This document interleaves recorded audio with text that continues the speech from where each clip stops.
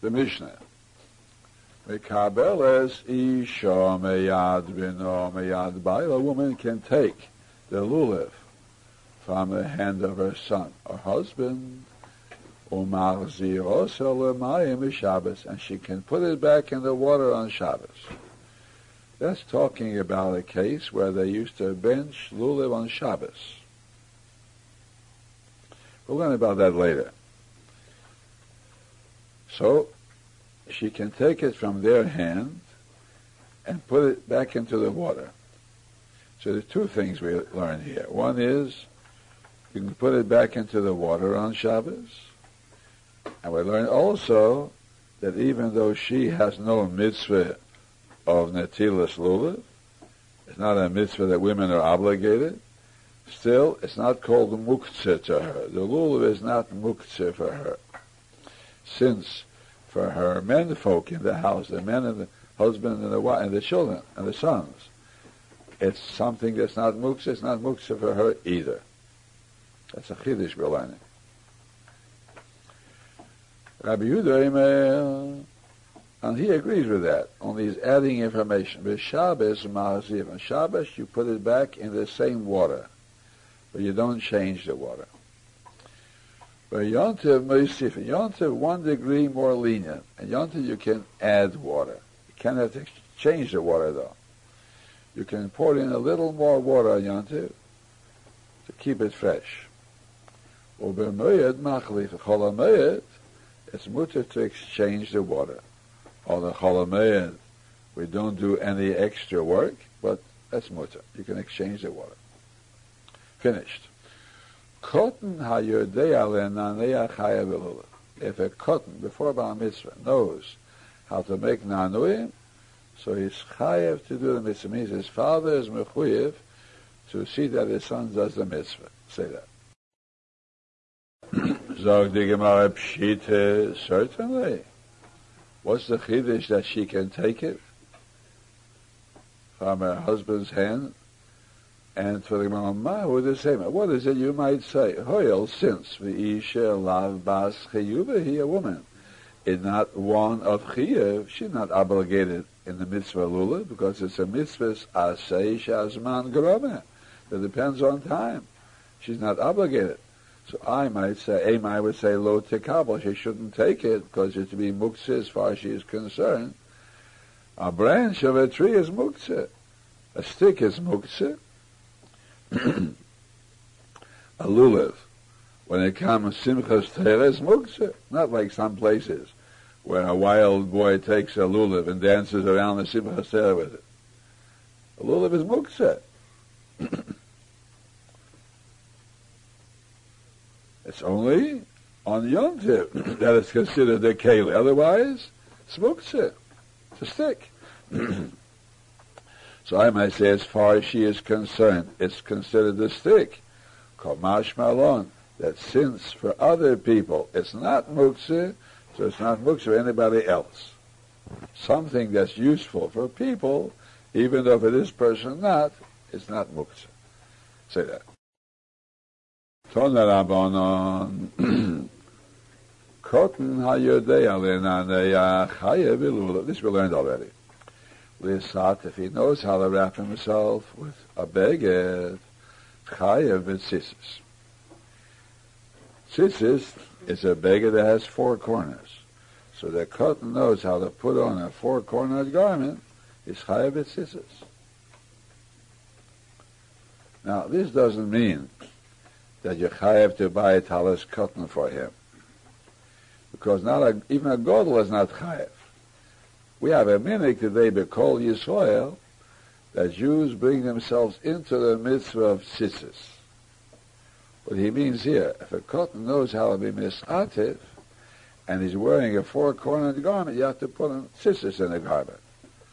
But you don't have to buy him a 4-cornered garment to put on tzitzis. It's important to understand that. Or don't tell that to frum Jews, because they'll be outraged. What we put on tzitzis today, I had an experience once like that, so I'm careful. A Hasidic Jew came and had a big fuss. You mean to say the Gemara says you don't have to wear tzitzis? The din is no. You only bechayev to wear tzitzis according to the Gemara. We have a four-cornered garment.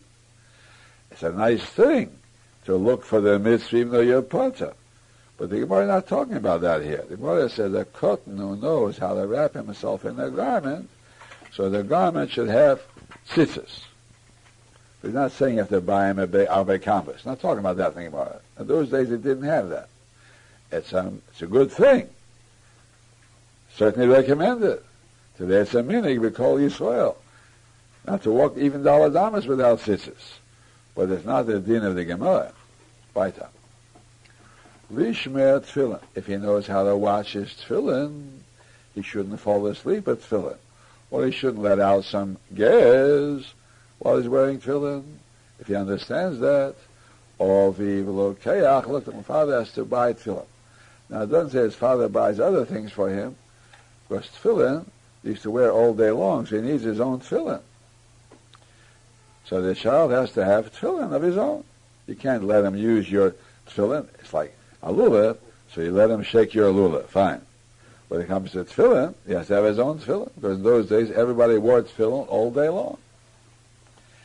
When a child knows how to talk, the father has to teach him Torah and Kirishma.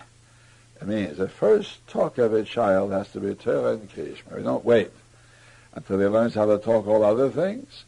When he starts talking right away, we get in Torah and Kirishma. You should know, you should get accustomed to the idea that talking is only for the purpose of Torah and Tefillah. Torah, what kind of Torah do you teach him?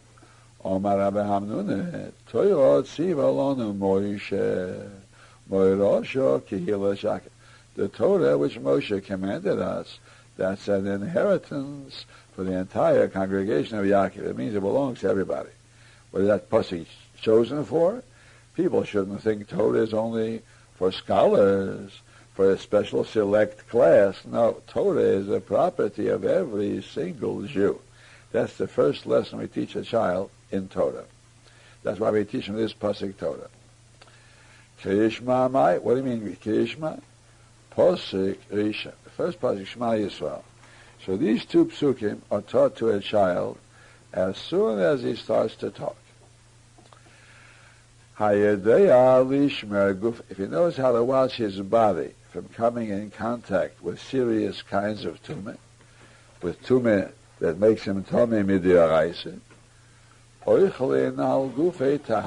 can eat taharas even though his body was in contact with the taharas. Now there are two kinds of tumas. The tumah of the guf and tumah of yadayim.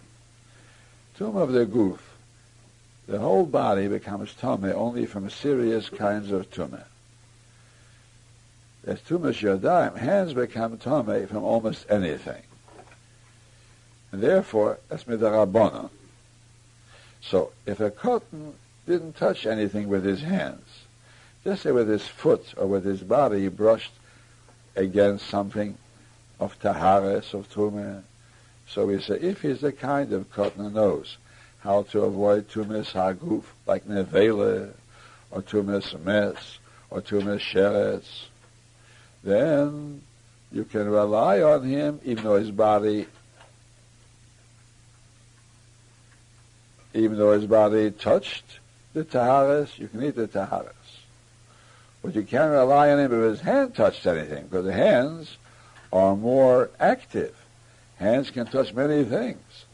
So therefore you cannot eat the tumah if his hands touch it. But suppose he's so far advanced, lishmer es yodav, he knows how to guard his hands too, that his hands won't touch anything that's even a tumah derabbanan. Hands don't need a tumah deraisa, and even tumah derabbanan. Even if it touches a sefer, his hands become tumah for tumah. Oichlin al yodav taras, you can eat taras by means of his hands. So it's a higher degree of intelligence.